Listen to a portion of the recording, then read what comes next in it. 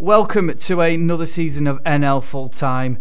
We've had a summer where football got as far as the driveway but didn't quite come home. We've had the hottest summer in a long while, and we've had a royal wedding, but all that is over and we are back and refreshed. I'm Luke Edwards and this is NL Full Time. Hello and welcome to NL Full Time. And some things never change, and I've got with me, not in the studio but on the phone line, I've got Rob Worrell. Hello Rob. Hi Luke. Chris, well, as usual, he's not in the studio. He's jet setting away somewhere. Hello, Chris. Tell us where you are. Hello, Luke. I'm in Jakarta, in Indonesia, for the Asian game. Yeah, it's early hours of the morning, but still looking forward to the pod. Bleary-eyed. Hopefully, you won't fall asleep during the next 45 minutes or so of us rabbiting on about various things, all things National League, and we'll look at the feeder leagues as well, and the Evo Stick and the Bostik League and all that as well, so stay tuned for that later on. But let's get straight into it. So, National League, boys. It's fair to say it's been interesting in terms of not only the transfers, but there's one team in particular but there's been a lot of noise about, hasn't there, it's fair to say. And now we record this in the Greater Manchester area. Alex Ferguson once described Manchester City as noisy neighbours. Would you describe Salford as being sort of the noisy relatives who have appeared? I mean, Gary Neville's described Salford as a roundabout spinning too fast, hence the removal of Anthony Johnson and Bernard Morley. And it's fair to say the roundabouts it's gone really, really quick since then, hasn't it, Chris? With the way they've spent money and been criticised for it as well. But also, I've heard from some quarters that if your club was offered it, you wouldn't turn down the money that's being invested there. No, Luke. No, they've certainly been making headlines, haven't they, over the summer? They've been filling pages. The non-league paper are delighted with it, I think, aren't they? Because they've been selling papers, and I mean, some of the signings have been out of this world, haven't they? I think the two that stand out in particular, obviously, Danny Lloyd from Peterborough. He did really well at Peterborough. He was beginning to get a first-team place. He's taken the drop down the divisions to play for Salford this season, and obviously the big one being Adam Rooney, who's left Aberdeen of the Scottish Premier League to go and play for Salford, and is reportedly on good money as well. And they have been making headlines now. Personally, if you're asking me personally, I think fair play to them. They're ambitious. They want to get promoted. They're not the first team to do it. I think a lot of the attention is because of the link to the so-called Class of '92, and that has been sort of brought on a little bit by themselves. They've publicised it. They've had the documentary on BBC One as well, and I think fair play to them. Why not? They want to move forward, and they're ambitious, and they want to get into league football. Rob, I mean, you're further south than me and Chris. I mean, what have you made of it, kind of from afar? Well, I think I back what Chris has just said, and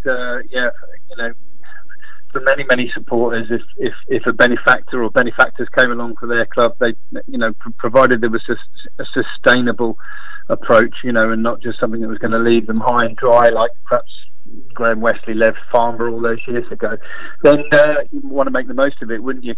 Another angle I'd come from is just to say what Salford have somehow managed to achieve, just climbing up to this level. They're going to start the season effectively as the Tranmere Rovers of the last couple of seasons, the team that everybody wants to beat, the team that's everybody's cup final. I guess they'll need to learn quickly that it's a different kind of ball game now. I guess something similar has happened at a lower level, even, hasn't it, with Billericay? And they'll have a similar challenge ahead of them this season in the south that we'll come to in a bit. But it's fascinating. That's one thing I would say. I'm certainly looking forward to going to Salford for the first time and just getting a feel for it directly. And it'll be interesting to see how they do. We'll come on to our predictions in a minute. But I think some of the signings that they have made, they really are mouth-watering, and they're going to be a really, really hard nut to crack for the other teams. Interesting, without obviously going too much into the predictions, though, we'll just do a brief one now in that. Rob, you're the only one who's predicted Salford to not make the playoffs because you put them to win the league. Yeah, I'll back that up now. I sat down, and for the first time, I think it's fair to say that we had a good old laugh at some of our predictions last year. I mean, they were logical, but there was one member of the team who will remain nameless who did predict Macclesfield to go down, and they won the league. I don't think that's going to happen. Whoever it is, do not protest too much. It'll only make it worse. Don't dig it worse. But I would say this. I sat down yesterday, actually. I've tracked the moves of the players to in and out of all the clubs over the summer. And I sat down and I thought, right, who is going to win this league? Who is going to improve? Who's going to struggle to match what they did last year? And if I'm honest, in my heart, I didn't want to be predicting Salford to win this league. But when I looked at some of the key factors, you have to look at how tight a team's going to be, how solid they're going to be at the back, and what sort of potential have they got to create and score goals. And when you do that, looking at every playing squad in this league, it's very, very hard not to come to the conclusion that Salford will win this league. Yet they're going to have growing pains, and Graham Alexander hasn't managed at this level before, and they would be the question marks. But for me, it was very, very tight between Salford and Chesterfield, looking at Orient and Barnet as well. But for me, I think they're just going to have too much firepower, boys. I went down to watch them at Altrincham on Saturday, and they played a game 24 hours early against Burley under-23. Sahata squad played that, and then the rest of the squad played on Saturday at Altrincham. They won by 2-1, goals from Rory Gaffney and an Alty own goal through James Jones gave Salford the win. And I caught up with Salford manager Graham Alexander after the game. So I'm here with Graham Alexander at Moss Lane. We've just seen Salford City beat Altrincham in the final pre-season game of the season. What were your thoughts on that, Graham? Your second game in 24 hours, and were you pleased with that?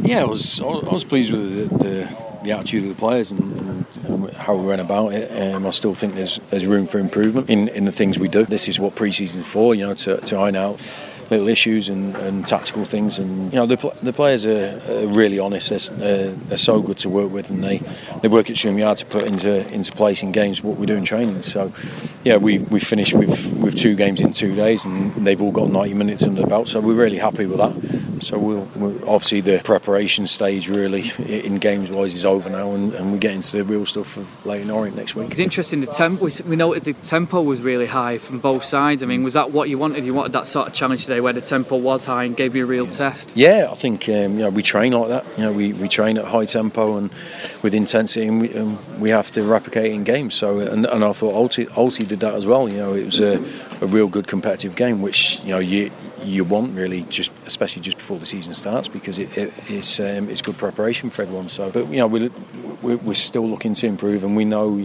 the season's a long course with how pre-season's gone, but we need to make sure that we're ready for the game next Saturday. And in terms of expectation, obviously it's well documented with the players you brought in. You've almost put together players that teams in League One and League Two would be envy of. So is the expectation to go straight through, or because you're newly promoted, normally people we'll assess it as the season goes on? But are you thinking no, we want to go straight on? We just want to be successful, and being successful means winning games.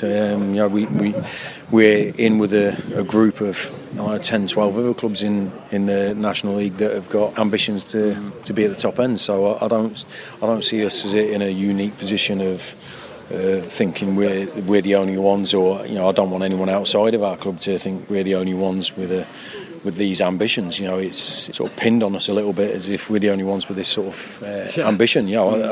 There's lots of big clubs in our division and with purpose to get into the Football League, and we're no different. We obviously haven't been there before. This is our first ever season at this level, at a national level, but we want to hit the ground running. We want to win games.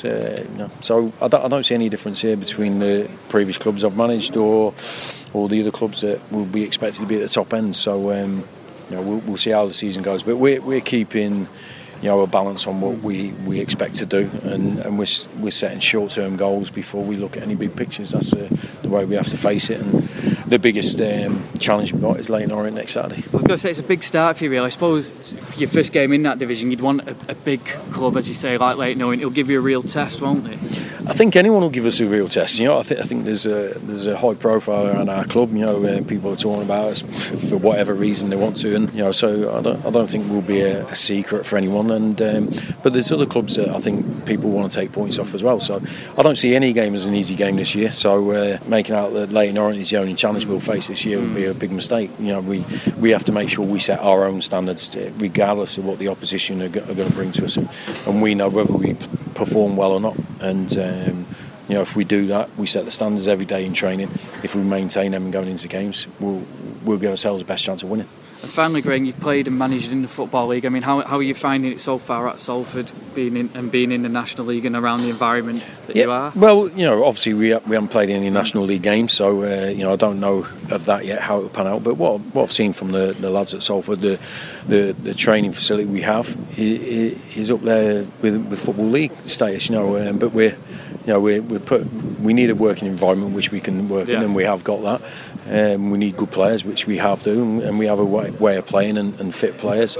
So we've got the things. I don't see much of a difference until I get into the National League, actually the games. When I look out, when I'm standing on the touchline and looking at a game of football, I see the same game of football I've seen for the last 5 years as a manager. 2 goals, 1 ball, 22 players. That's it. Yeah. So apart from the surroundings, but I don't see massive difference there. So I try to focus on game, what goes on around it.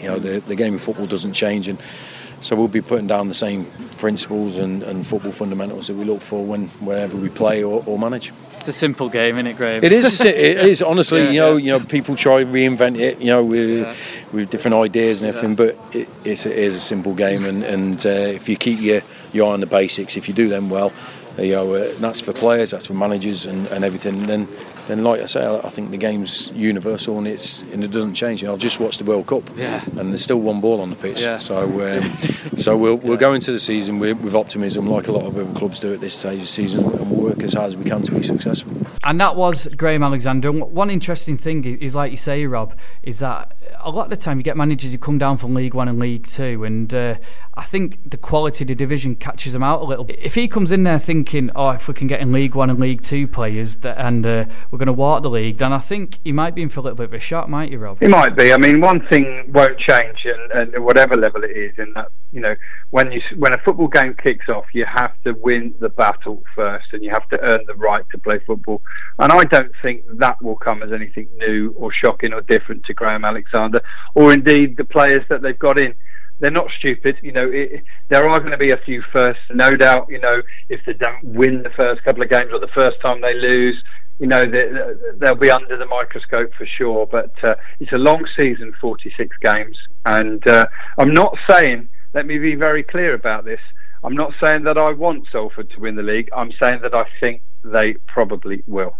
And Chris, when I saw them on Saturday, they looked like they're ready to play on the break, and they went down the wings a lot. And you've seen Danny Lloyd a lot. Danny Lloyd was starting on the right deep and picking it up, playing it infield, and then carrying on his runs. The only thing was, they didn't really get many men into the box, really. There wasn't much end products in the end. But again, I suppose that'll come when they have the big hitters out there. Yeah, that's interesting that he was playing on the right-hand side, actually, because when I saw him for that season at County a couple of seasons back, he did a similar job. He used to go back deep and collect the ball, and then he was on the left then, so he's obviously left-footed, and he'd fire up the left and create something from there. I think one point to mention on Salford is they've not only brought some good players in, but they have lost some guys as well. I mean, I think one of their best players for the last few seasons now, Michael Nottingham, has gone off to bigger and better things in league football, and so there are players there that they might miss in the first 10 games whilst they're getting the squad together and whilst they're getting used to each other as well. In terms of looking just below it in the playoffs, I mean, we've all predicted similar teams to reach the playoffs, really. I mean, the main one is Leyton Orient are going to be there or thereabouts. We think Chesterfield as well, also Barnet, also Sutton United as well. A couple of us have predicted them to get back in the playoffs, and it's going to be really interesting. I mean, I noticed only one person's gone for Boreham Wood to reach the playoffs, and that's Chris. I mean, Boreham Wood, it's fair to say they've created a bit of a story over the last couple of weeks, haven't they? Maybe for the right reasons, actually. They're trying to kick out the dodgy agents, but we'll call it Ferrier Gate. Kind of affected the pre-season plans a little bit, Rob, hasn't it? It has. I must admit, I was just settling down to watch a pre-season friendly at Wealdstone a Saturday or two ago when that news started breaking, and I couldn't quite believe it at first. I have to say, when you get it into perspective and you think it through, it was the right thing to do to wash the dirty linen in public in this case. It was the right thing to do to make a stand. And I'm really, really pleased to say that ultimately it has reached the right conclusion. It might only be a temporary one, but peace has been made. Ferrier has dispensed with his advisor. His intermediary, I think the technical term is. For the time being, at least, he'll be staying at Boreham Wood. But Yeah, what a few months for Boreham Wood. I mean, making that playoff final against all odds. Nobody expected them to go to Sutton and win that. And then obviously it didn't quite happen for them on the day. Now the Morgan Ferrier stuff. And I really, really do rate Luke Garrard, the manager, boys, but I just think it's going to be so tough for them. I struggled to get them finishing in the top half. And it's nothing against Boreham Wood. It's just the sheer weight of all the teams that you can build good cases for. You know, you mentioned Leyton Orient, Hartlepool as well. You know, they've got a sound backer now. They've made some really, really good astute signings. I think Liam Noble might prove to be the signing in the summer. Ebbsfleet are going to go on. You know, you've got a few of the big hitters that have got to be there. Wrexham, you know, we'll wait and see if they can score the goals this season. But they'll certainly have a mean defence. You know, so and you look at a team like Aldershot, who I watch most often. Yeah, and they finished 5th 2 years running. That was an overachievement. But I can't really, looking at it logically, predict them finishing much higher than 10th or 12th this season. And also, Rob, you look at the players that Boreham Wood have lost. I mean, big ones, they've lost Bruno Anjardi, they've lost Jamie Turley, he's gone back to Newport, and they've also lost the goalkeeper Grant Smith, he's gone to Lincoln City. So that's the spine of the team almost. It is, and you know, I think they may have signed themselves a good quality goalkeeper. Obviously, he's young, he's inexperienced. Ryan Huddart, who comes in 6'6", 21-year-old from Arsenal. So he certainly comes with good pedigree, but I think it's at the other end is more difficult to replace, isn't it? You know, obviously Morgan Ferrier wasn't there for the whole of last season, but he was a threat. Balanta's still there, and he is a threat. 11 goals last season, but the goals and the assists of Bruno Andrade, they are really, really going to be hard to replace, and I can't really see that up to this point anyway that Luke Garrard's been able to find a like-for-like replacement. Funnily enough, Chris, everyone's gone for Hartlepool to finish in the playoffs, except for me. I think obviously they'll have a better season than last season, but I think they might just miss out. But what's your reasoning on you putting them in the playoffs, Chris? Well, I think Rob touched on it then, didn't he? I think the Noble signing is a bit of a game changer.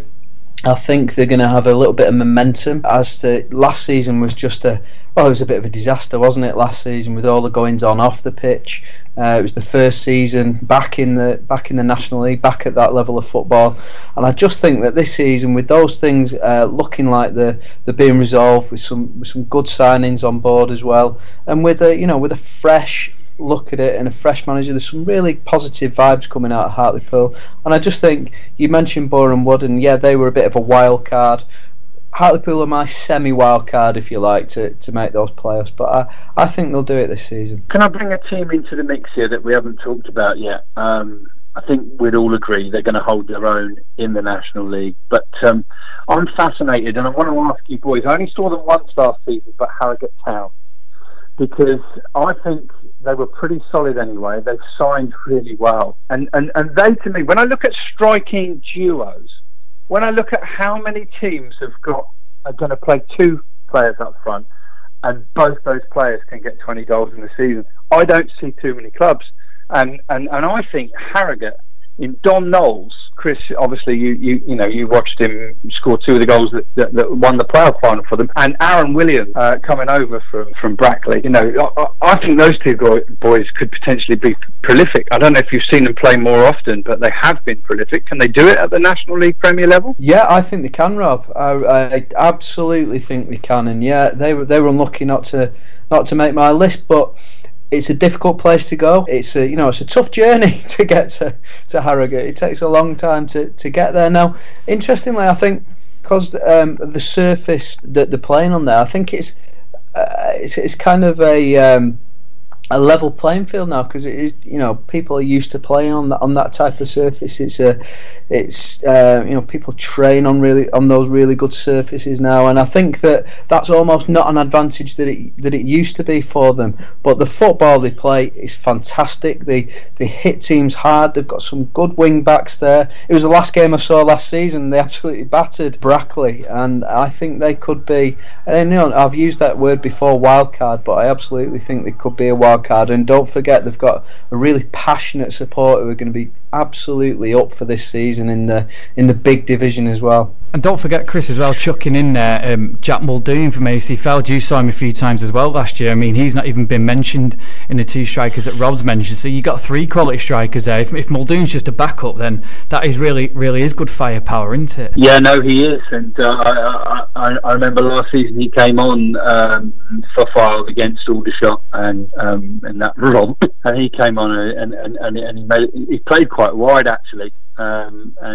He chipped a glorious strike over Jake Cole on the day as well. So yeah, he is another threat as well. And talking of new boys coming in with plenty of goal power, I think at this point we should mention Havant and Waterlooville as well. It's going to obviously be, a step up for them too. But what a signing in Alfie Pavey, who was the National League South top scorer last season, and he already seems to be really, really at home at Havant and Waterlooville. I think he's one of half a dozen strikers in non-league that have scored in every pre-season game. Every single manager will tell you pre-season doesn't count. Let me tell you, as a centre forward, if you are scoring game in, game out, it means the world. And he'll hit the ground running. You've got Nicky Kabamba there as well, the Portsmouth striker who was on loan briefly at Aldershot last season, and a young striker in Aaron Cosgrave as well, who's come over from Colchester, and Alfie Rutherford too knows where the goal is. So it's going to be fascinating to see how those new boys do in the National League this season.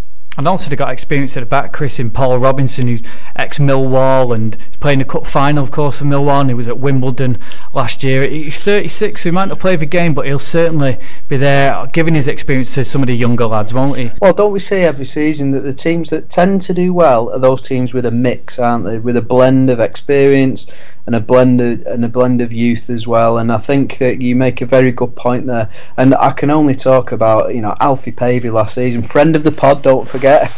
We always mention that he's been on the pod before. Yeah, but I think we just woke him up when we phoned him last year, didn't we?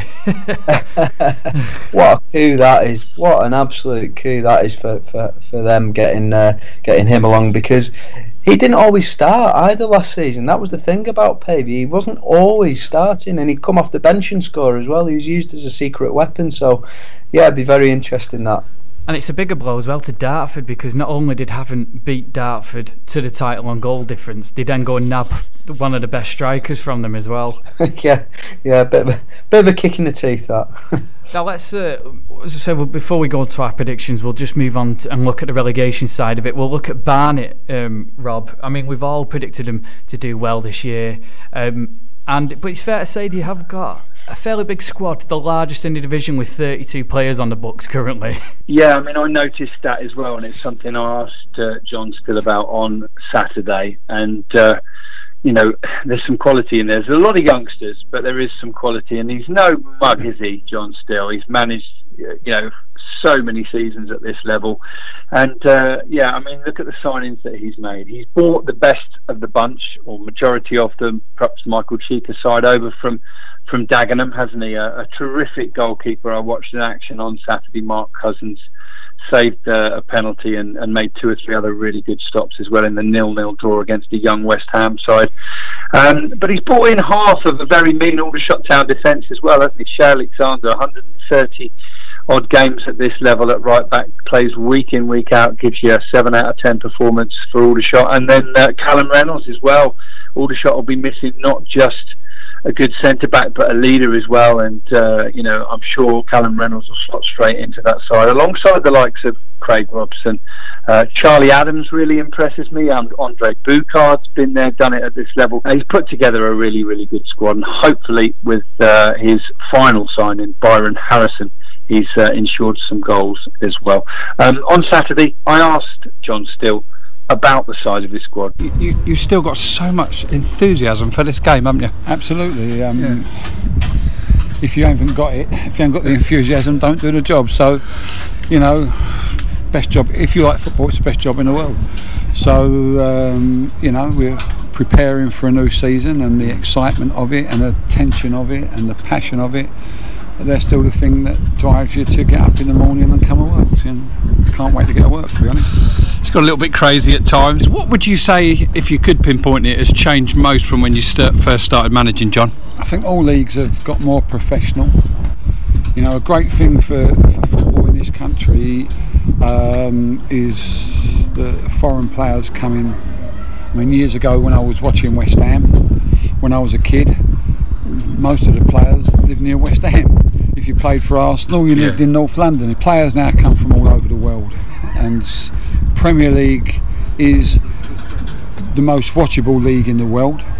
It's becoming the best league in the world. I think if you take away Real Madrid, Barcelona, so the fallout from those clubs goes down to the Championship, and you hear people say now the Championship's like the Premier League used to be. The old First Division. Absolutely, because everyone filters down and the leagues are filtering down, and you know, most of the players I think that are playing National League would really class themselves as Football League players. So I think the leagues are much stronger, much more difficult to win. I look back at the Maidstone side that I was with that won this league in 1989 to the Luton side that won it a couple of years ago, and the Dagenham one in between, and I just think it's become stronger and stronger and harder to win. Final question from me. I've watched Callum Reynolds and Shay Alexander up close and personal for the last couple of seasons. You obviously see some quality there in bringing those two in from funnily enough the side you go play next week. Shay I knew when he was at West Ham as a boy, so he's from the same area as I was in the East End, so I've known of Shay for a long while. Tried to take him to Dagenham once, couldn't happen. When I came here they were both out of contract and both looking to move, and I was delighted to bring them here. You know, they're two very good players, they're two experienced players, they've been in the playoffs twice, so they know all of the rules that goes with it. I think it's important that, you know, sometimes players don't just know highs or lows. I think you need to know the highs and lows and how to deal with both, and I think there are two players that would have probably had the highs and lows. The highs of getting the playoffs and the lows of not making it, and the highs and lows are things that I think can spur you on. So absolutely delighted to have those two players in the building. Are you one of those managers who got a rough idea what your team next Saturday is going to be already, or will you not even think about it until Thursday, Friday? I haven't got a rough idea. I know exactly. Thank you very much. Thank you very much. That was John Still, and I loved his answer at the end, Rob, when you asked him about if he knew his team, and he's like, I've not got an idea, I know what it is. He was very forthright, wasn't he? Yeah, it was interesting. He was in good mood. He's a really likeable chap, actually, and that was a very, very difficult season for him last season at Dagenham, one that he hadn't really faced in football before, but there's no doubt he's still full of enthusiasm, and it was a jovial quip. But certainly one thing he doesn't know is if anyone's going to get injured during the week in training, or whether Callum Reynolds' back will be up to playing against his old club. But I'll obviously be at the Ebb Stadium on Saturday, and what a fascinating start to the season that match will be. Fifth place Aldershot last year against Barnet, relegated but under new management. Also someone you haven't mentioned, Rob, as well, Medialito, who did really well for Cambridge United last season in League 2, and that's a really good signing from him as well. 28 years old, a really good age, and he'll be pulling the strings as well. But another player that you did catch up with on Saturday, Rob, was a good friend of yours, ex-Aldershot skipper, and now moved to Barnet in the summer, Callum Reynolds. I'm joined on the podcast preview show of the season with somebody that ended last season at Aldershot and is about to begin it for Barnet, possibly against Aldershot next week. Callum Reynolds, how's your summer been? I say I enjoyed it. I didn't really enjoy it because of the way the season ended, but I recharged the batteries and come back and worked hard this pre-season. And you played for some very good managers, Callum, I must say. You played under Gary Waddick for 2 seasons at Aldershot, 2 consecutive playoff campaigns there, and now you join the new regime at Barnet along with Shay Alexander, and playing for a manager that I know you will respect in John Still. No, definitely. Even from the first conversation I had with him, similar with Gary, straight away they kind of had me, and his reputation speaks for itself, having won this league 3 times. So yeah, that's a big factor, and yeah, huge respect for both managers. Yeah. It's a great setup here. It's certainly at the moment quite a big squad. I think at this present moment in time, Barnet have the biggest squad in the league, and I'm sure 1 or 2 perhaps still to go out on loan. But you played as part of a very small, tight-knit squad at Aldershot, and a slightly different feel about a bigger squad. Yeah, pros and cons. Yeah, definitely. For the 2 years previously, there were some games where we only had sort of 2 or 3 on the bench, whereas here we've got more options, which you said can have pros and cons to it, but it also gives a manager options if there are injuries or suspension. So I think in the bigger picture, it's definitely something that's going to work to the manager's advantage. Tough pre-season, they always are, aren't they? And it's difficult to judge how the side's doing when you're playing against perhaps a lower side one week, and then maybe even a Premier League side, but perhaps more their academy. And I guess it's more, isn't it, about just getting everything finally honed, hopefully in time for the first game next week. Yeah, I think the first few games is just getting the fitness and getting your legs back, and trying to implement a few things tactically where you can, but when it gets closer to the season, it's just getting that sharpness, that match sharpness and competitive edge ready for the big kick-off. I mean, I've been involved in pre-seasons where we've won every game, it looks great, and start of the season things don't go your way, and the opposite end as well, where you might not have won a game or not scored many goals, but it's completely different as soon as the season starts. Now, last season was ridiculously unpredictable. It was an absolute roller coaster. Nobody could sort of get away until eventually towards the end Macclesfield did. I'm going to be unfair and ask you, where you think Barnet will finish, or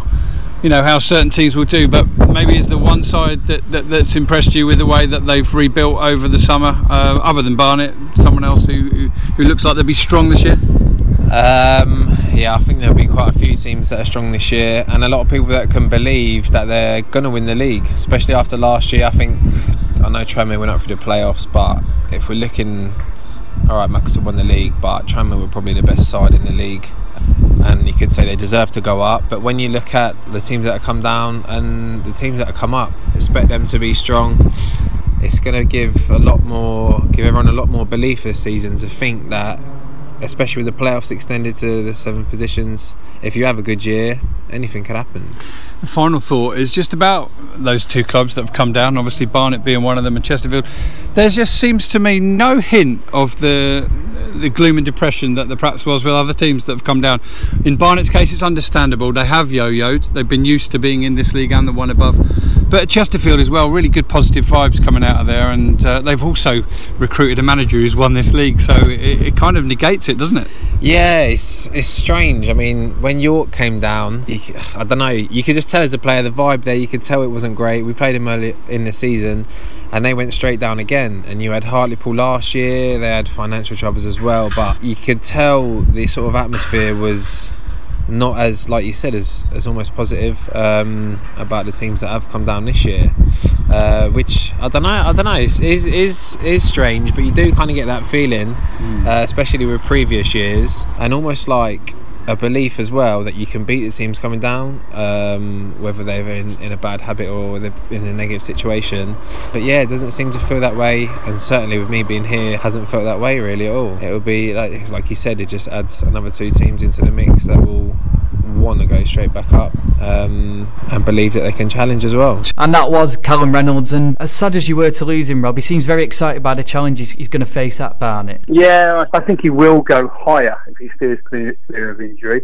Some people might look at the current move as a sideways move, but one thing a lot of fans don't take into account, they always think that football moves are about money. So without going into great detail about it, sometimes there's other things. There's family, there's logistics, there's there's commuting and stuff like that, and a lot of fans don't take that into account. So Callum had his reasons for moving on, as did Shay Alexander, and I wish him all the best for 44 of the 46 games this season. Yeah, apart from next week.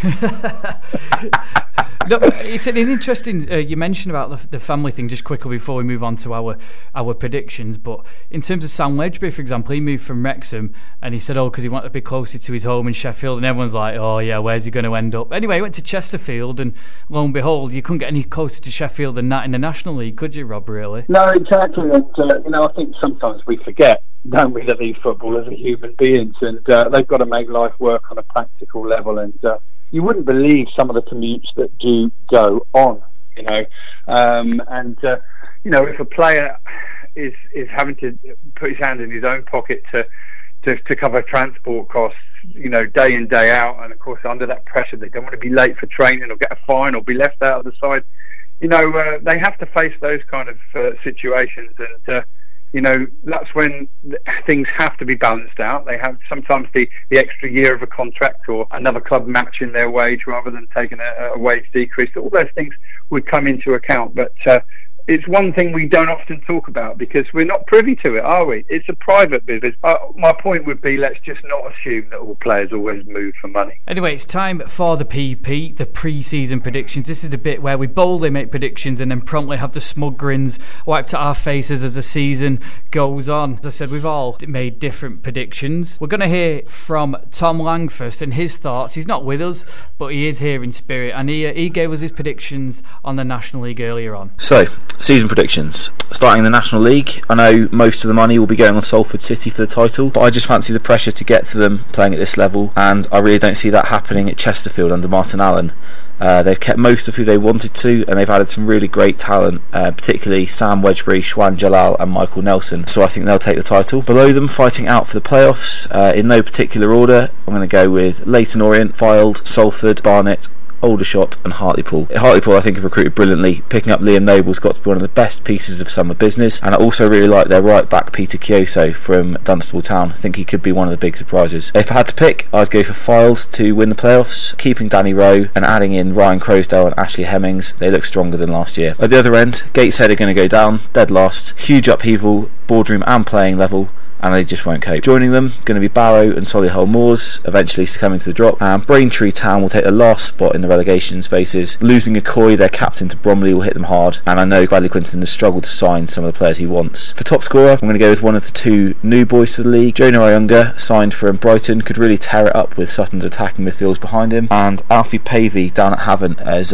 really hit the ground running. A fantastic pre-season. So that was Tom's predictions. He's predicted Chesterfield to be champions of the National League. As of you, Chris? Yeah, I have. I think. Look, I went and watched Chesterfield 2 seasons ago. They played Oxford United. They got battered 4-0, and the crowd were really down after that match, and you could tell that this was a club with problems. I think they've dropped those couple of divisions, but I think the fan base are now going to do a bit of a Man City when they went down to League One all those years ago, and just enjoy going to these different places. And one point I really did want to mention on Chesterfield was that I think there's a really shrewd signing there, and it's goalkeeper Shwan Jalal from Macclesfield. He played pretty much the whole season for promoted Macclesfield last season.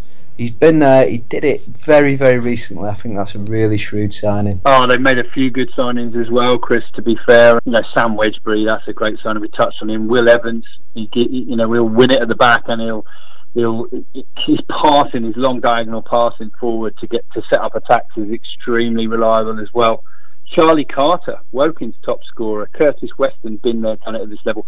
And then an unknown quantity in Lee Shaw, prolific at a lower level.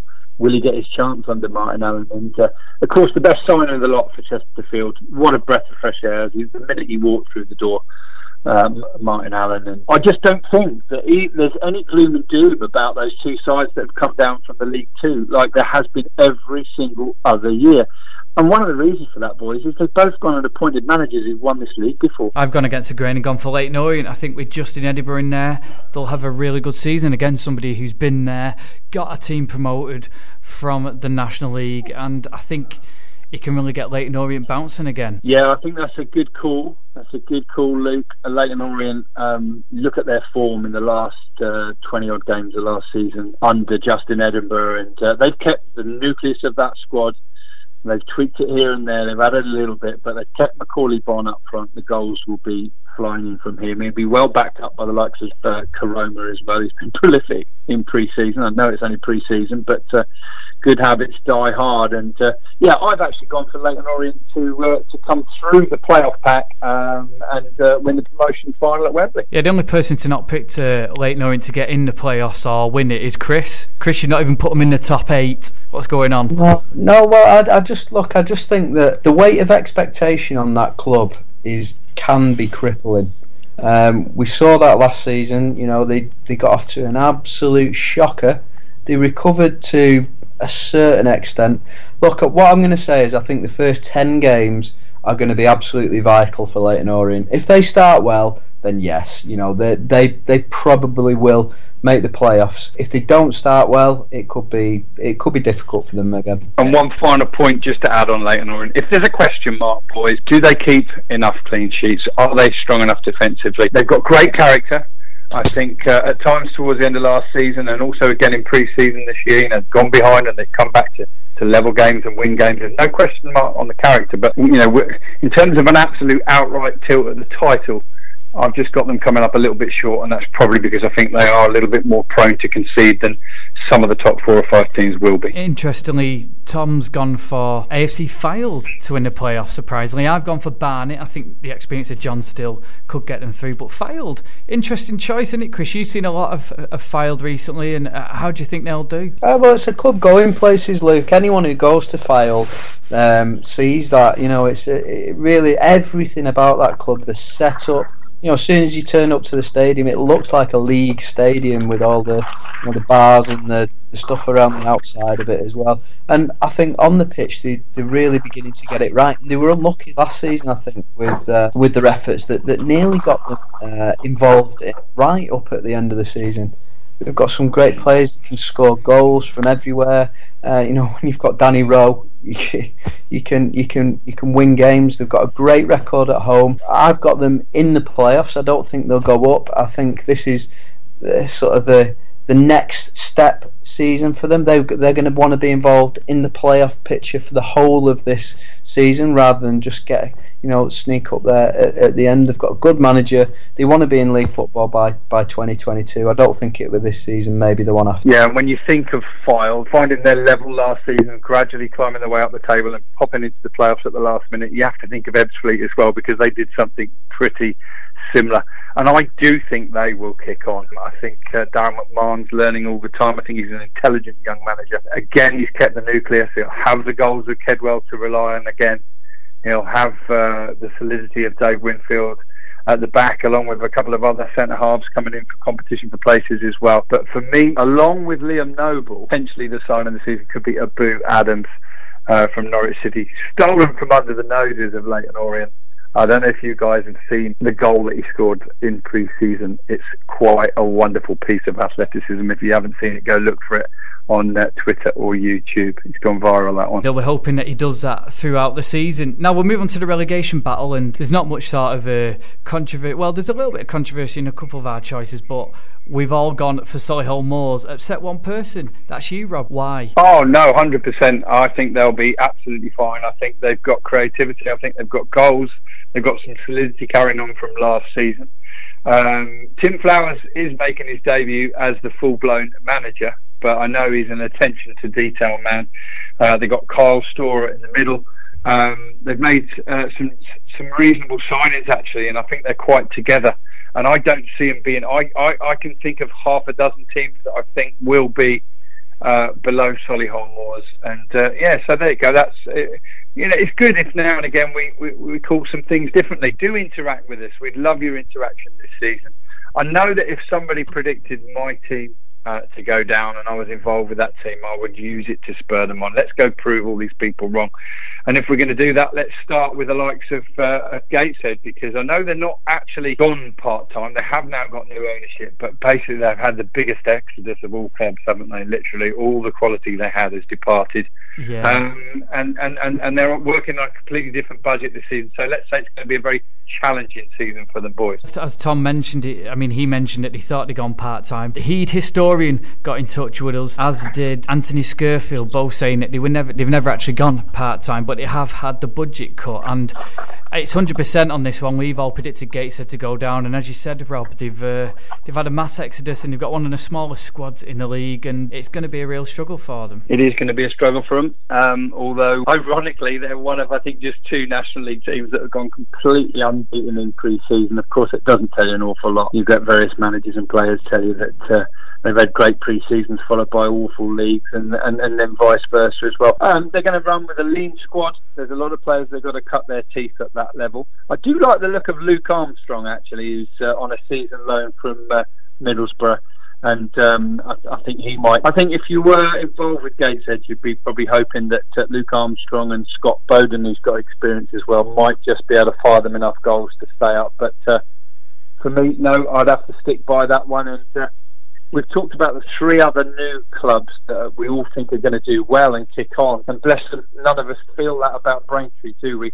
I do. I didn't predict him to go down, so Braintree fans... Come on then, Go on then, back it up. I don't know. The thing is, they've got a manager who's played at that level. You know, he's played against all the odds. When Alan Devonshire was there, they got predicted to go down every season, and Bradley Quinton was always there at the heart of the midfield. And they were a nuisance to teams. They came and blooded the noses. Teams didn't like going to Cressing Road, especially in the winter when the pitch isn't that great. And like Tom said, they've lost Mark Anthony Okoye. That's a big blow for them. But I don't know. I still think their home form could be key to them staying up. Chris, would you go with me? Well, clearly you don't because you predict him to go down. But no, I don't, Luke. I think as far as I can see, and correct me if I'm wrong, guys, but as far as I can see, they don't look to me like they've strengthened enough for the rigours of the National League. That concerns me. They've had a lot of players who haven't been retained from last season as well. I do just worry about them. Yeah, I don't think they've strengthened enough. And another side that's working on a reduced budget that I think the majority of us have got finishing in that bottom 4 as well is Barrow. And look, there's nothing wrong with having a smaller budget or being part-time. Many clubs have proven you can still compete at this league with those things. But it's one thing coming in with that. It's another thing having to go back to that. And that's what Gateshead and Barrow are going to have to do this season. And that's why I think it might just be a very long season for both of them. The thing with Barrow is they've got an inexperienced manager in Ian Evatt, but he's coming with very positive vibes. But they've also made some interesting signings, haven't they, Chris? I mean, you look at, they've signed Asimil Holland and Jack Hindle, who both played for Colwyn Bay last year. Josh Granite's a player we know well as well. They signed him from Ashton United. He was captain last year, helped him get promoted to the Evo Stick North. But then they've also got the likes of Reece Turner, who you've seen at Stockport, and also Brian Wilson, who's got that experience. So it's not all doom and gloom, even though we all think they are going to struggle. Yeah, that is true, Luke. But the common denominator in all those names that you mentioned, and yes, they're names that we know really well from the sort of northwest football circuit, but they're all names who've come from lower divisions. There are, and in some cases, significantly lower divisions. Colwyn Bay, there's a three-step difference between them and Barrow. But we do know that Ashley Mulholland's a good player. I do know that Reece Turner's a good player. He got injured halfway through his Stockport County spell last season, and sometimes you bring players through from lower divisions and they do a cracking job. But when you bring in a lot of players through from lower divisions, then you need to look at the sort of balance of the squad. I do think that Ian Evatt is a very interesting signing because he will bring people, hopefully as the season goes on, from his contacts. He's got great contacts in that part of the world, up near sort of Blackpool. I'm sure we'll be getting a few loanees from there and what have you. But one thing we didn't mention was the departure of Grant Holt as well. He's moved on to pastures new. So there's a lot of experience there that has moved out of Barrow, and I think they'll survive, but I think they'll be lower mid-table. The team that you've gone against us all with, Chris, is Maidenhead. You predicted them to go down, and which is quite surprising because I know they've lost a lot of players, but again, Alan Devonshire's done it with Braintree every year where he's lost players and brought them in and got them surviving comfortably. Why do you think he's not going to do that this year? That's out of the 4 that I've picked. That's my cheeky little pick, that one. I think they've had the honeymoon season. I think they've got a smallish squad for the division, and they've lost a lot of key players. I mean, like Harry Pritchard, for example. But it's not just Harry Pritchard. They've lost several key players, and it's sort of like breaking up the gang, if you know what I mean. And I think that they could struggle this season. Yeah. And Chris, I love the way you just described that as your 4th one. I felt fairly confident with 3 of my 4 teams that might fall into the relegation places, but the 4th one was very, very difficult for me as well. I think Halifax, I think Maidenhead, I think Maidstone, I think they'll probably just have enough, whether it's a combination of the quality of players that they've got or the experience of their managers. But here's my difficult one, my version of what you just talked about. And you're going to laugh, boys, because I predicted them to win the title last year under very different circumstances. But I've actually got Dagenham and Redbridge, and I don't say it with a whole lot of conviction because obviously I totally respect the man they've got at the helm. You know, he's managed England as a caretaker at least, hasn't he? But I just think they're on a downward spiral. They're still going. That's the main thing for Dagenham and Redbridge fans. It's going to be hard for them to compete. They obviously don't have the backing financially that they had this time last year. They've somehow managed to hold on to Michael Cheek, and he may fire them enough goals to stay in. But I'm looking at the players they've kept and the players they've brought in, and I don't see huge quality there, if I'm really, really honest. And I think it's going to be another long, hard season for Dagenham. But who knows? It could come down to goal difference. It could be 1 or 2 points. It could be one team that we've all predicted to be comfortable mid-table, and they are until the last 10 games, and then they just get on a losing run. Who knows? Who'd want to predict this league? Well, I'm with you, Rob. I predicted Dagenham to go down as well. Like you say, Michael Cheek stands out like a sore thumb in that team a little bit, doesn't he? He's the one shining light for him. I mean, Elliot Justin's a decent keeper as well, and Matt Robinson's a decent centre-back. So who knows? But there's such a small squad that injuries, and it's a young squad as well. Like you say, Rob, towards the end of the season, it could get tough for him. Yeah, there's a lot of youngsters in there and a lot of unproven players. And you never know. They might get it right and say, let's... I'm not saying they definitely will go down, and with the quality of manager that they've brought in, they certainly have a fighting chance. But it's going to be a long, challenging and difficult season for sure for Dagenham and Redbridge. And finally, our top scorers. Tom went for Alfie Pavey, as you heard before. Me and Chris have gone for Adam Rooney. We think he might be worth the fee that he's been paid for him. And Rob, you've gone for Macaulay Bonne at Leyton Orient.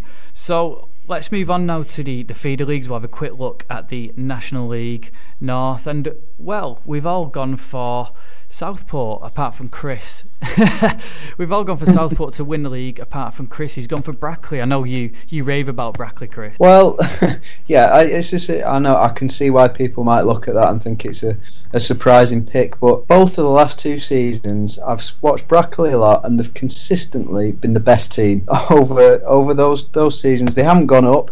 They got very close last season. In my opinion, they just ran out of steam at the final hurdle. But Kevin Wilkins, a great manager. They finished the season on a high with the FA Trophy. They've lost Aaron Williams, but they've brought in Greg Smith, who is, anyone who's seen Greg Smith play, he's an absolute handful. And I think that might be possibly what they've missing. They've lost some players like the wing back Gudger. He's a good player, but I think that this season, they're not the glamorous selection. There's a lot of big clubs in the National League North this season, but I think they could be the ones with the consistency, and I think this one might be their year. Well, in terms of Brackley, I mean, I know Tom's not even predicting him to be in the playoffs.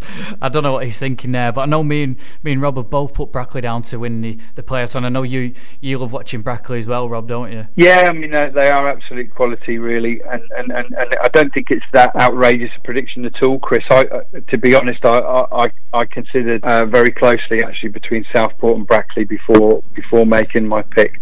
If there's one team that's not really been in the mix before, and I think will be, based on their back end of last season form, and that's Boston. And I'm not sure, Luke, I haven't got your predictions in front of me, but you did say something in one of the podcasts last year about early prediction for next season, Boston. Have you put them up there? No, I think Chris went for him, didn't he? I haven't put him in, actually. Chris, yeah, a good shot. Like you said, he signed players like Nathan Arnold, and they've made a lot of good signings. They brought in players from Shaw Lane, Craig Elliott's old club as well. And I think the chairman of Shaw Lane, I mean, they folded during the summer, sadly, Shaw Lane, but I think the chairman and the owner at Shaw Lane has gone in onto the board at Boston to add a bit of clout there. So they can get decent crowds behind them at York Street, or the Jakeman Stadium as it's called at the minute. Then they could be a dark horse. As you say, I think most of us have gone for Chester as well. In fact, we've all gone for Chester to reach the playoffs. We mentioned the managerial merry-go-round where Bernard Morley and Anthony Johnson left Salford in the summer. They've rocked up at Chester, and Chris, they've signed a lot of their... You said about the gang before, they signed a lot of the gang that they had at Ramsbottom and Salford, haven't they? Yeah, they have, and how well have that gang done? Yeah.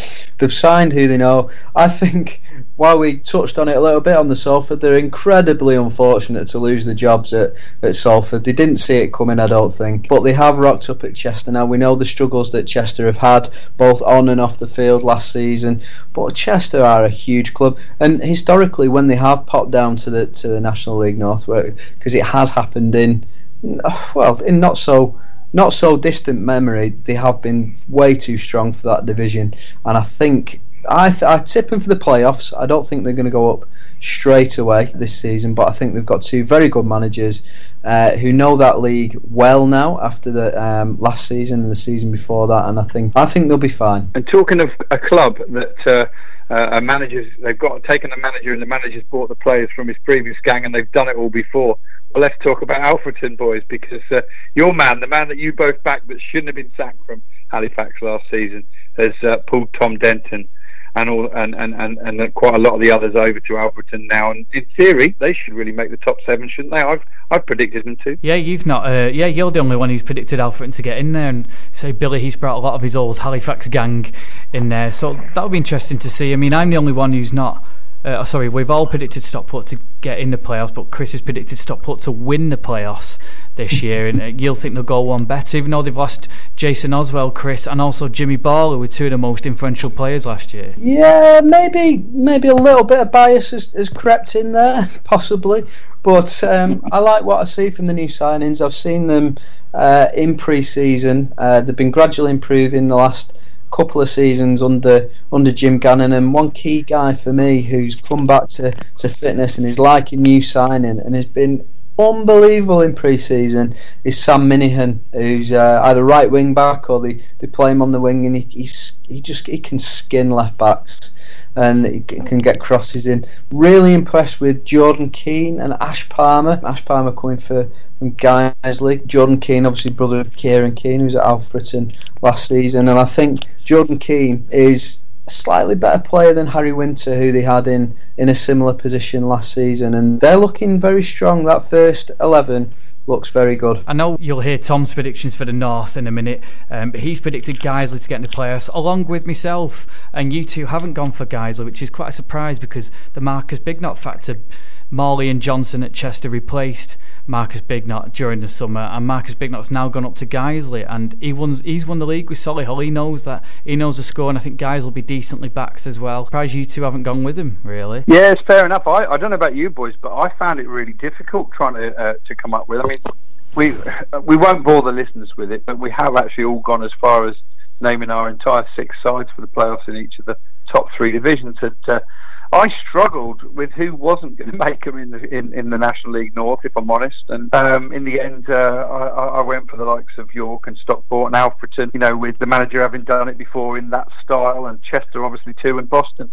So it's only really for that reason that I couldn't squeeze them in, because it's going to be some league again this season, boys. Yeah, I think, Luke, my reasoning on Guiseley when I looked at them was that, look, they've had 3 seasons battling relegation, 2 of which they were successful, don't forget. And I think it's always really difficult to predict how a team is going to react in a different situation. Now, I haven't looked at the bookmakers' odds when I was doing my predictions, but I would think that because of the status as a National League club the past couple of seasons, I bet they're up there. They'll be there and thereabouts, probably, I don't know, 3rd, 4th, 5th favourites possibly to get promoted. But I think it's always difficult to see how teams are going to react. And we talked a little bit last season about the huge squad that Guiseley did have, if you included all the players on loan, and there's been a lot of changes there. So it was just too difficult for me to see where the cards would land, I think. Yeah, and interestingly as well, here are Tom's predictions for the playoffs for the National League North. On to National League North. Very much out of my comfort zone here, really. But my prediction, based on a look through the signings,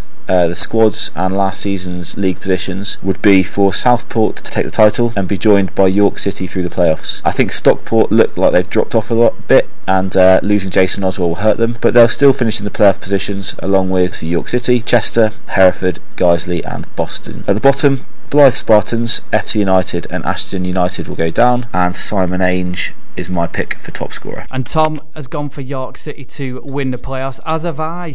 Martin Gray, he's been under fire recently. I was reading a lot of York fans this week going, oh, well, I think all the York fans aren't expecting him to do much, really. He's kept a lot of the deadwood, as they call it. But what he has done is recruited quite well. He's recruited from Gateshead as well. He's brought in Jordan Burrow and Wes York, who've gone to York City, along with Russ Penn, who's a really shrewd, experienced midfielder. And I've heard Martin Gray say in a couple of interviews in pre-season that they've had a lot more solidity at the back because Russ Penn's been there to screen the defence, which maybe they didn't have last season. The defence was left quite exposed, and Russ Penn could be that key piece in the jigs. Yeah, and what you get with John Parkin, what is he, 36, 37 now, something like that? But he brings players into the game as well. So if he's got players running off him as well, he holds the ball up fantastically well. He's got players running off him. He's going to create goals for those people as well. Now, Tom went. Well, just before we touch on the relegation places, Tom has put Simon Ainge to be top scorer. As of you, Rob, as well. I know you love a bit of Simon Ainge. Yeah, I think he's proven quality, isn't he, at that level? And he could be the difference that Darlington needs. But I've kind of contradicted myself, haven't I? Because I've said he'll be top scorer, and I've still not predicted Darlington to make the playoffs. So. Who knows? I mean, I've got to be honest, a little bit like Tom says as well. You know, I'm not as informed as you guys, obviously, about the National League North clubs, but I watched his name appearing on the considerably last season, and yeah, it was close, I think, between him and Parkin and one or two others. We'll move on to the relegation places, and I know from Tom, he's predicted Ashton United to go down, Rob's predicted Ashton United to go down, Chris predicted Ashton United to go down, and so have I. I mean, Chris, we know Ashton United quite well, don't we? And they've lost a couple of key players, haven't they? Yeah, they have, Luke. I think even with those players, look, they came up through the playoffs. They deservedly came up through the playoffs. Now got two clubs in the National League North, which is a really big deal for them. But both teams, Curzon and Ashton United, don't get a massive amount of fans. I think Ashton United average about 150, and I think that even with those key players that they've lost, that you've just mentioned, it could be a struggle for them. Now, teams won't like going to Ashton United. It's one of the smaller grounds, as you say. The surface isn't always fantastic. I think they'd be fine with me saying that. I just think that the National League North is probably just one step too far for Ashton United. The only one who's not predicted Leamington to go down is me and Tom, as you heard earlier. I think Leamington will be absolutely fine this year. They've got Altrincham first game of the season. And talking of Altrincham, I caught up with their assistant manager at the weekend, Neil Sorville, after the Salford game. Neil, really good test today against a really good Salford side, and there was a lot of positives out there, wasn't there? Yeah, it was. I think the three games we've played, you know, we didn't expect probably to win any of them, you know, Crewe, Mac and Salford today. Take a lot of positives from the three games, probably ahead of the curve a little bit in terms of we've won one of them games, which was really good to see. I thought today was a real positive performance, which in the end we're disappointed to lose, to be honest. Is it a case if you hold your hands up and go with the quality of opposition you're playing, or are you disappointed with the goals that you conceded, and it's something to look forward to work on going forward? Yeah, because we have an identity or a way of playing. We're not going to veer too much from that. As you can see today, probably the two goals we conceded came from when we had good possession and kind of turned it over in our own half. But they're probably the chances and the risks you take playing the way we do. You know, more often than not we get it right. We did last season, but again we're moving up to a better league with clubs with bigger budgets, physically stronger players, full-time teams in there. So it'll be a good challenge for us to see if we can replicate what we did last season at the next level up. You kept a nucleus of the squad from last season when you won the league. I mean, obviously they all look as though they can play at that level as well, and you must be pleased with that sort of solid continuity that you've got already there, and then just adding to it with little bits and bobs here and there. Yeah, it does. Felt the majority of the lads deserved a chance who were with us last season, because they'd put all the hard yards in and got us to where we wanted to get to, and then strengthen it with 3 or 4 around that, which we think we have done. So yeah, from that point of view, pre-season's been a lot smoother and a lot easier, because you're not putting a whole new squad together, and the 15 who we've got are aware of how we want them to play. So yeah, so other than some disruptions with injuries and whatnot, I think it's gone pretty well pre-season. But having said that, probably the injuries the lads had were from the back end of last season. You're a disciple of the Crewe Alexander school, if you like, Dario Gradi and all that, so you can see that's the style of play you're going to implement, and that hopefully will have you a lot of success this season. I mean, what are the expectations for this season? I don't know. I'm quite interested to see what teams come and do against us, in all honesty, whether they'll sit back and defend, or whether they'll come and have a go at us and be kind of proactive rather than reactive. I think a lot of the games here we played last year, especially, the opposition sat back, defended and tried to counter-attack, but like I say, I'm intrigued to find out what teams will do this season, whether they'll come and have a go with us. In terms of expectations, probably I would like to think we'll do okay, but you know, we're novices in the league. A lot of the players are novices. You know, it's a case of taking it 1 week at a time and see how we go. I think they'll do fine. They played some very good football. They're very good on the eye, aren't they, Chris, as well? Play it out from the back, especially at Moss Lane. They'll be a tough team to break down. Yeah, and isn't it great to see Altrincham back? I don't know whether I'm biased, obviously, from a North West perspective, but it is fantastic to see them back. Great old club, great people there as well. It was a bit of surprise when Jordan Hume dropped down to the Evo Stick Prem last season, because he is a quality player from Salford. He is a real quality player. I've seen them in pre-season and they're purring. They're looking really good, and Jordan Hume will score 20 goals this season. There you go. And don't forget, you heard it here first. And don't forget they got James Poole as well, who's an excellent player and probably shouldn't be playing at this level. He's only playing at this level because he needs to go part-time with his job. Yeah, absolutely. And what keeps teams up in these sort of leagues, what makes them do well, and it's goals, and I can see plenty of goals being scored in that team. And finally, another team that me and Tom have both gone with. Honestly, we haven't spoken to each other about this, but we've both gone for FC United to go down, and tough task for him. They just about stayed up last year when Tom Greaves came in midway through the season, and I caught up with Tom Greaves last week and asked him about his thoughts for the season ahead. Tell us how your preparation's going. You played a lot of games already, haven't you? Yeah, we have. Yeah, to be fair, everyone's getting a lot of minutes. Fitness is starting to show now. We're playing some decent stuff. I thought we played some decent stuff in probably the wrong areas today. Probably a little bit impatient. We kept it well, and then when we got into the second, third, we're pinging it a little bit long. So we need to learn to be patient with the ball, enjoy keeping it, can never keep the ball too long. But I thought the lads struck the goals well and probably just edged it and deserved the win, really. In terms of the season ahead, I mean, you've had a lot of change, haven't you? You've got a lot of players coming in and a lot of players coming out. You've had a lot pre-season. I mean, yep. How do you see the season going? You were struggling till towards the end of the season. Do you see you progressing well this year, or? Yeah, definitely. Yeah, I mean, obviously you look at the league and there is no easy game. Kind of gone for personnel that are gonna wear their heart on the sleeve and they're gonna battle for the badge. I think we've got plenty of lads in there that are gonna do that. The dressing room's superb already. We've got a great team bond. So yeah, preparations are going well. We're excited. The league was hard last year. I mean, do you think it's even harder this year? Yeah, you look at, obviously Salford and Harrogate have left the league, and then your Chester and Guiseley replace them, and obviously Altrincham coming up with Ashton as well. So no, it's not getting any easier. A lot more teams have gone full time, if not nearly full time. So yeah, it's going to be difficult. We've got to get ourselves as fit as we can and as organised as we can, and hopefully we'll upset a few people. I suppose your home form's key. I mean, not many teams will want to come to Broadhurst Park, will they?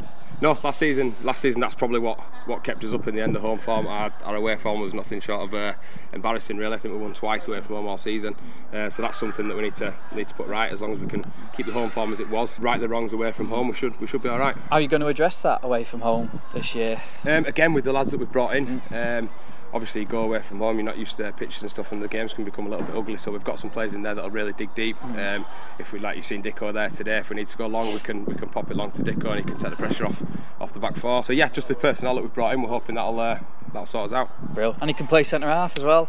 Yeah, he can play centre half. Yeah, he'd like to get wide as well. He loves it everywhere. To be fair, you've seen him. He's worked his nails off today, so all good. Yeah, that was Tom Greaves, and he's quite bullish. He said he's brought in players that he wants to thinks that'll battle hard. But I mean, I saw them down at Hyde the other week, and it's fair to say they did struggle a little bit, but it'll be interesting to see how they do, especially away from home. I mean, they've lost the core centre halves of Matty Hughes, who's a real leader for him, and Jordan Fagbo, and they've lost a number of players. They brought in Kurt Willoughby, who did really well at Clitheroe in the Evo Stick Division 1 North, but it's 2 steps up for him. And Chris, could this be the season where FC finally drop? I haven't predicted them to go down. I think they'll be in the lower half of the table. Well, they've brought in a few players who played for Stockport County last season that I know very well. Stephen O'Halloran, got Harry Winter in there, and I saw him a couple of times at different games in pre-season as well, Lou. And those two players play quite well. They're consistent professionals, and they'll do a good job. Look, I think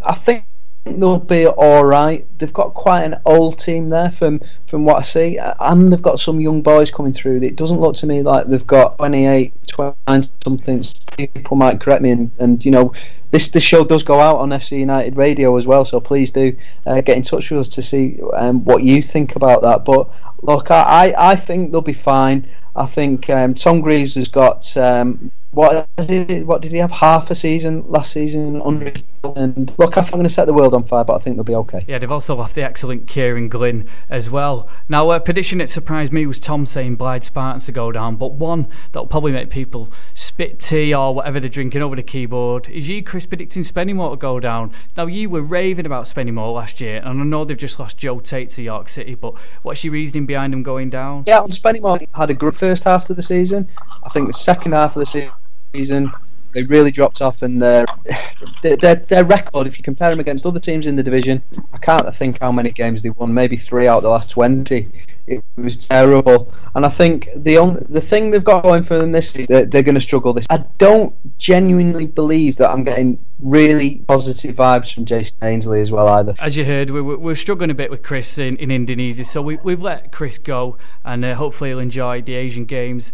And we'll move on to the south now, Rob, and it's interesting, both yourself and Tom, who we'll hear in a minute, have gone for Billericay Town. Tom's got his reasons. What's your reasoning, Rob? It's very similar, actually. It's a very similar logic to why I think Salford will win the National League. There's huge backing, huge emphasis on climbing up the leagues, and they've got an absolute goal machine in Jake Robinson. And they've signed another one as well. So I think goals will be the order of the day for Billericay. Yep, they're going to have to come up against the fact that every team's going to want to beat them. They'll be every team's cup final, even though they're climbing up a league. But I would say. I don't think they're going to run away with it by any means. I really like what Alan Dowson's doing at Woking, actually. I think he's kept what he could, the better players, and he's brought in, obviously, a few across from Hampton and Richmond, notably the twin centre-back partnership. So I fancy Woking to go well and possibly come through the playoffs, and I think teams like Chelmsford and Hemel will be up there again. Very impressed with Bobby Wilkinson and what he's doing at Wealdstone, and Gary Hours, of course, at Torquay United, and you'd have to think that they could probably stem the downward flow and push at the right end of the table. And obviously Mr. King in at Welling, that's pretty much me listed my top 7 there. Yeah, I mean, interestingly,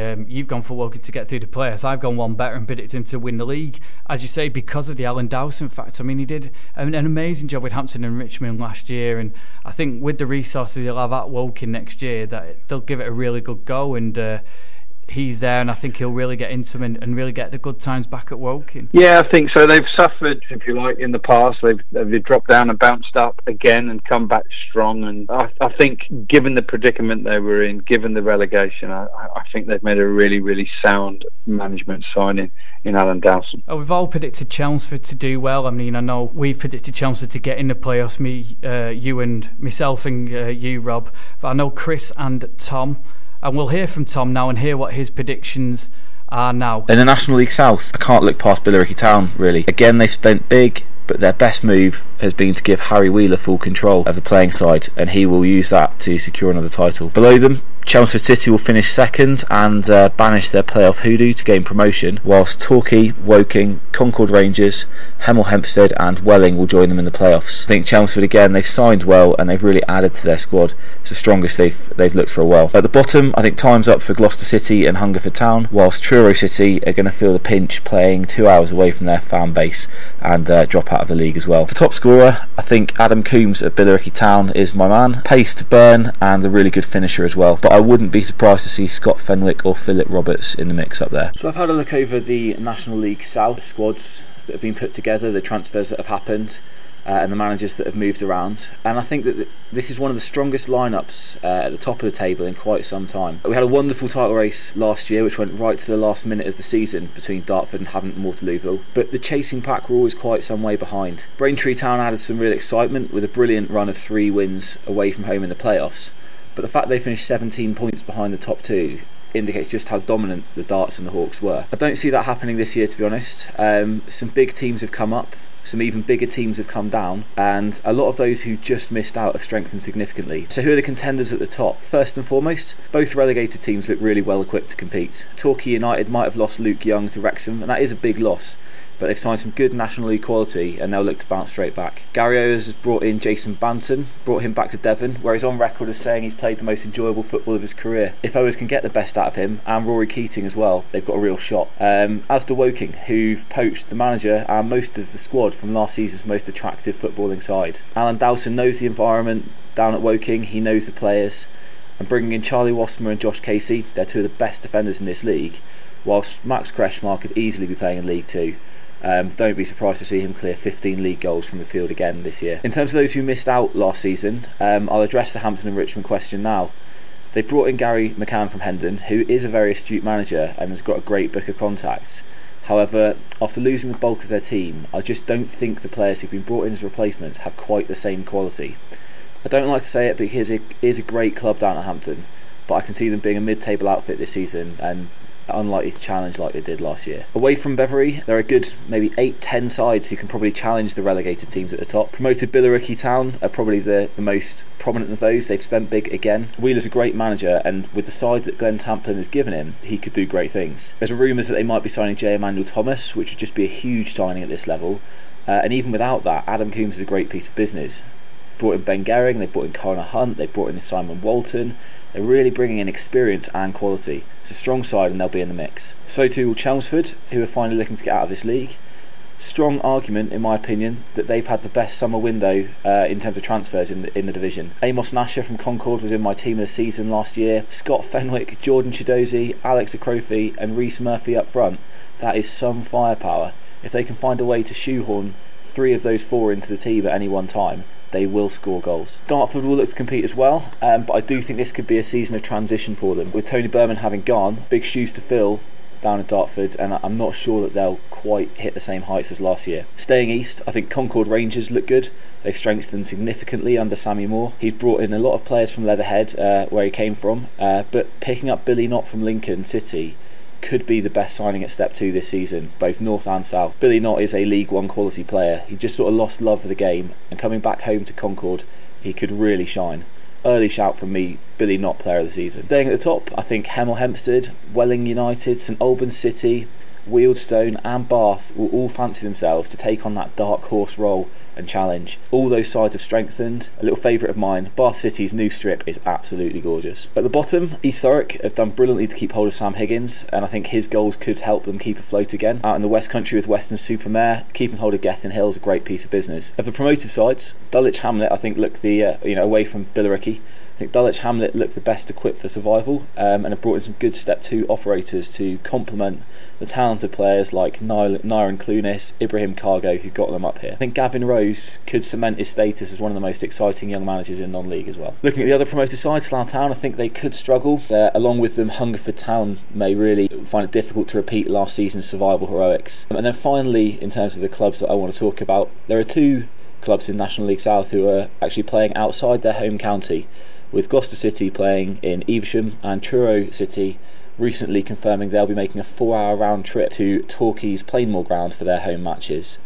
I think playing away from the supporter base could really hinder both teams, and also that extra travelling has caused them to lose some key players. Gloucester City's Kieran Thomas, a captain last season, has headed north to Hereford, whilst Truro have also lost their star striker Cody Cook to St Mirren, and England sea keeper Tom McHale to an as yet unspecified side. I think both teams might struggle this year. Be a real shame for Truro because Lee Hodges is a quality manager, and having finished 7th last year, it'd be a shame to see them drop off. In terms of the players, I really just want to finish on the fact that there are some exceptional strikers playing in the league this year. Even excluding those I've mentioned already, Hemel Hempstead have got Charlie Sheringham and Philip Roberts. Bath City have got Ryan Brunt, ex-Argyle man. Kudus Oyenuga's moved to Dartford. Tyler Harvey is in at Truro. Jake Robinson scored, about 57 goals last year. It's just, whatever happens in terms of the teams and where they finish, with attacking quality like that in the division, it is going to be an exciting ride. Well, I mean, if you don't agree with Tom's predictions, then do tweet us at NL Fulltime. But I know he's not been too popular with the Gloucester fans on the forum, and they'll be even less popular with us, Rob, because I know me, you and Chris have all predicted him to go down as well. And I think with the travelling to Evesham, they've lost a couple of star players. I know Tom mentioned a couple there, but they've also lost Ed Williams to Kidderminster as well, who's a good source of goals for them. And could the chips be up for him this season, Rob? Yeah, I mean, look, we've got to nail our colours to the mast somewhere, and I've gone for them. But I must admit, I I did consider half a dozen teams, and I think if you're any one of those teams we have predicted, I'm sure that as a supporter, player, manager of those teams, you'll be looking around and you'll probably build a good case for half a dozen teams that you'll finish above. So it's not cut and dried. It's a dodgy old game, this, isn't it, predicting who's going to go down, but could be a long season for them, and also for the likes of Eastbourne and Hunger for Town as well. Yeah, and I know also I predicted Weston-super-Mare to go down. They struggled once they lost Dale Grubb last year. They just seemed to be on a downward spiral, a bit like Chris said with Spennymoor, and this could be the season that they go as well. Interestingly, at the other end of the table in the playoffs, there's only you who's not predicted Concord, Rob. I think Concord, as Tom mentioned in his preview, I've got the signing of the season with signing Billy Knott. I mean, what a signing that is, and that could be the big game changer for him. I think it's a very good signing, but have they got enough quality in depth? Have they got enough depth in the squad? Those are the question marks, I guess. And they're up again, just, no disrespect to them or their size or the level they've played at before. But, do you see Concord Rangers finishing above clubs like Torquay, like Woking, like Chelmsford, who've been there and done it, year in, year out? Hemel Hempstead, Welling under the management of King. I'm not too sure. I do think they've signed well. I do think they'll have a good season. Probably upper mid-table. Well, we've all got Torquay in the playoffs, although Chris has got them to win the league. They've kept a majority of the squad to stay in full time. And they'll either do a York City and maybe struggle, or they'll go and do really well next season, I think, won't they? And interesting, we've all gone for our top scorers as well, and they're all different. I've gone for Brett Williams. I think he'll score a bagful in that league next year. Yeah, he certainly could do. He's a striker that doesn't necessarily need the service. He can be a bit wasteful in front of goal, can Brett, but almost every game that he plays, he will get on the end of 3 or 4 chances. He strikes the ball so well, but sometimes too well, if you know what I mean. Quite often it's the scuffy ones along the ground that go in, or the downward headers. Yeah, so you've gone for Brett Williams. That wouldn't totally surprise me, although he's only ever really had one prolific season, albeit that was at one level higher. And I've gone for Jake Robinson, haven't I, of Billericay, and oddly Tom has gone for he's gone for another Billericay player, hasn't he? He went for Adam Coombs, his strike partner. So yeah, he said pace to burn and all the rest of it. I presume those two will play together, but I had a little look actually at the history and the amount of goals that they have scored, and whilst he's highly regarded, Adam Coombs, he's not been able to put any back-to-back prolific goal-scoring seasons together to this point. So he, at the moment, is slightly unfulfilled potential. Maybe Billericay will be the right club and the right level for him. But for me, Jake Robinson, prolific last season, over 50 goals in all competitions, and I don't see any reason why he can't score at least 25-30 again in the National League South.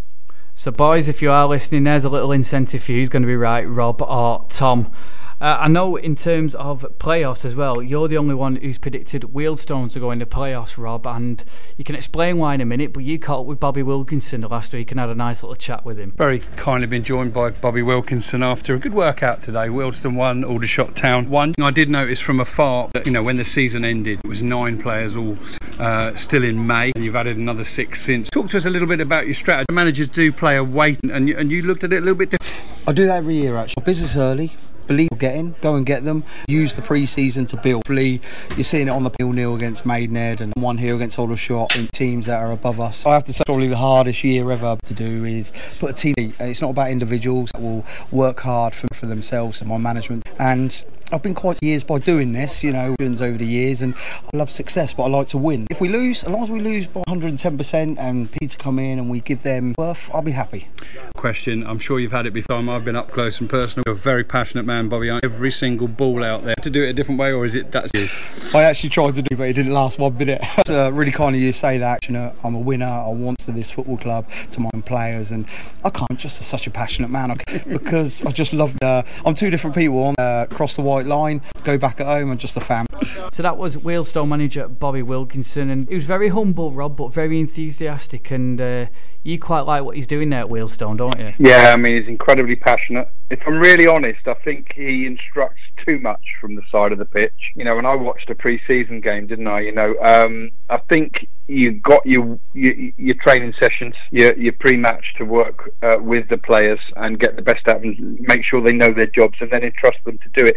That's not his way. We talked about it in the interview. He's tried to do it differently. He doesn't. But, all that aside, I like the way he puts teams together. I like the way he had done his research early. He got his list of targets together and he went out and by and large he got them. And he's brought in players with a point to prove. He's brought in players with decent quality but potential to improve on it. They certainly gave a very strong Aldershot Town team a good workout in the 1-1 draw in pre-season a couple of weeks ago. So yeah, I fancy them to be at the right end of the table, pushing towards and maybe just into those playoffs.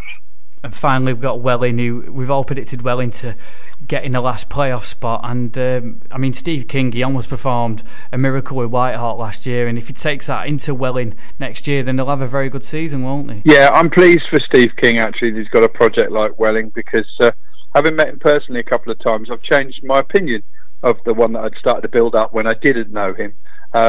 That guy's passion for football is unbelievable, and his passion to find raw talent and polish it, and see that player improve, see that player go up through the levels. The way that he spoke about players that he'd found and progressed, it was very, very different to a lot of managers that I've spoken to, and his passion was really, really clear. And yeah, I think that's probably Steve King's probably the reason why we're predicting Welling to finish in the playoffs, more so than because they've necessarily got a squad that you look at on paper and say they'll do it. Would you agree with that? Yeah, indeed. Yeah, definitely. It's a really, really good squad he's put together down there. The only surprising thing was only Tom, as you heard earlier, predicted Truro to go down. Now, obviously, there's been a saga this week at Truro where they've decided to go and play home games at Plainmoor, at home of Torquay United, and I didn't think it was that far away, but it's miles away, isn't it, from Truro, Torquay, and that could really, a bit like Gloucester, that could really be the nail in the coffin in terms of them staying up. It's going to present an unwanted challenge,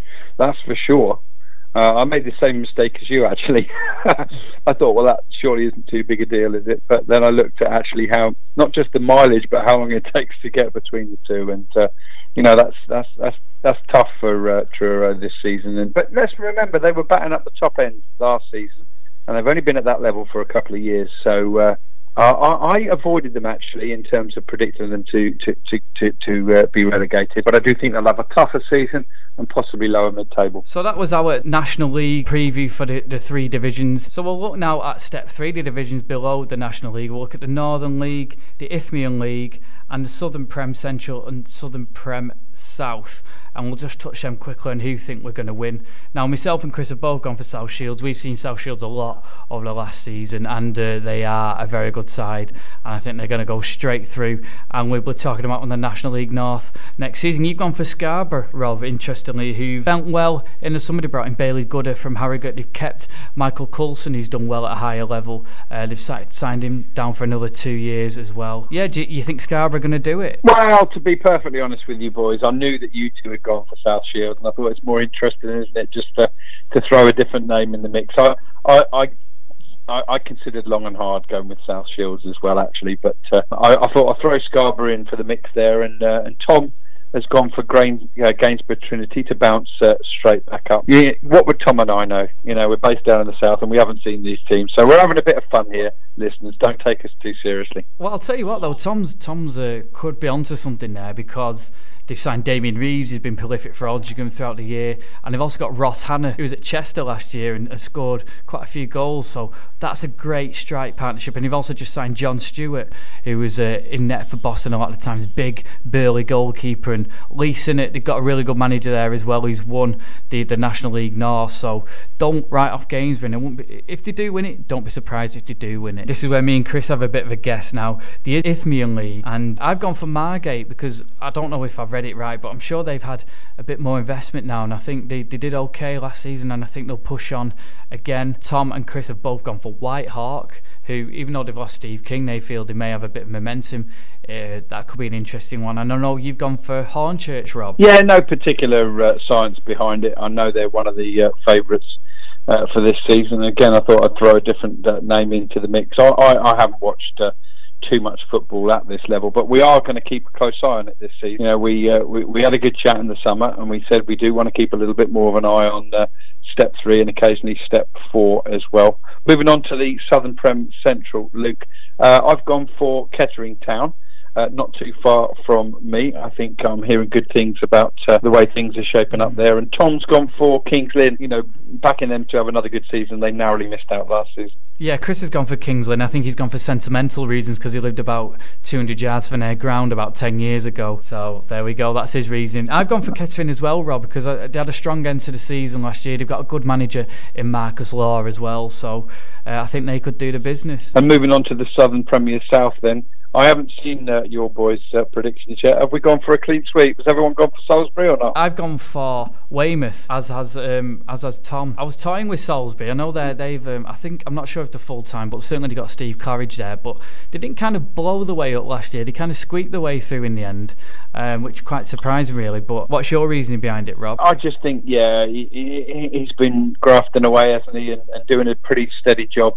I'd love it if it was Weymouth, if I'm really honest, because I'm a big fan of Mark Molesley, and 3 different spells he had at Aldershot. Got to know him over the years, and the passion that guy exuded as a player. Got a lot of time for Mark Molesley, and he had a pretty good first season there at Weymouth, and it could be Claridge up against Molesley. And interestingly as well, Salisbury and Weymouth, both teams that Steve Corridge has been involved with. Well, he's involved with Salisbury now and was involved with Weymouth, along with Ian Ridley as well, who started following us on Twitter. So hello, Ian, if you're listening to the show, and I'm sure you'll buy Rob a pint if he ever goes down for predicting you to win the league. And finally, we'll go with Chris's choice as well to win the Southern Premier South, and he's gone for Chesham, rather surprisingly as well. If he was still awake, we'd wake him up and ask him his reasoning behind that. But he must have had his reasonings. Chris is quite a bright guy and done his research. So any Chesham fans out there, give Chris some love. And talking of love, thank you for everyone who has followed us. If you do want to follow us, it's at NL Fulltime. Get in touch with us, let us know your thoughts, give us a pie if you want any predictions, or give us a high five, whatever that is. It's at NL Fulltime, and on Facebook it's just NL Fulltime. And that is it for the preview show. We will be back next week, and we'll have lots more interviews for you, so join us next for the opening edition of the NL Fulltime podcast. Rob, thank you very much for joining me. Pleasure as always, Luke. Looking forward to the new season. And thank you to Chris, who's probably fast asleep now in his bed in Indonesia. And thank you as well to Tom, who's away, for sending in all his predictions. And we shall see you all very soon.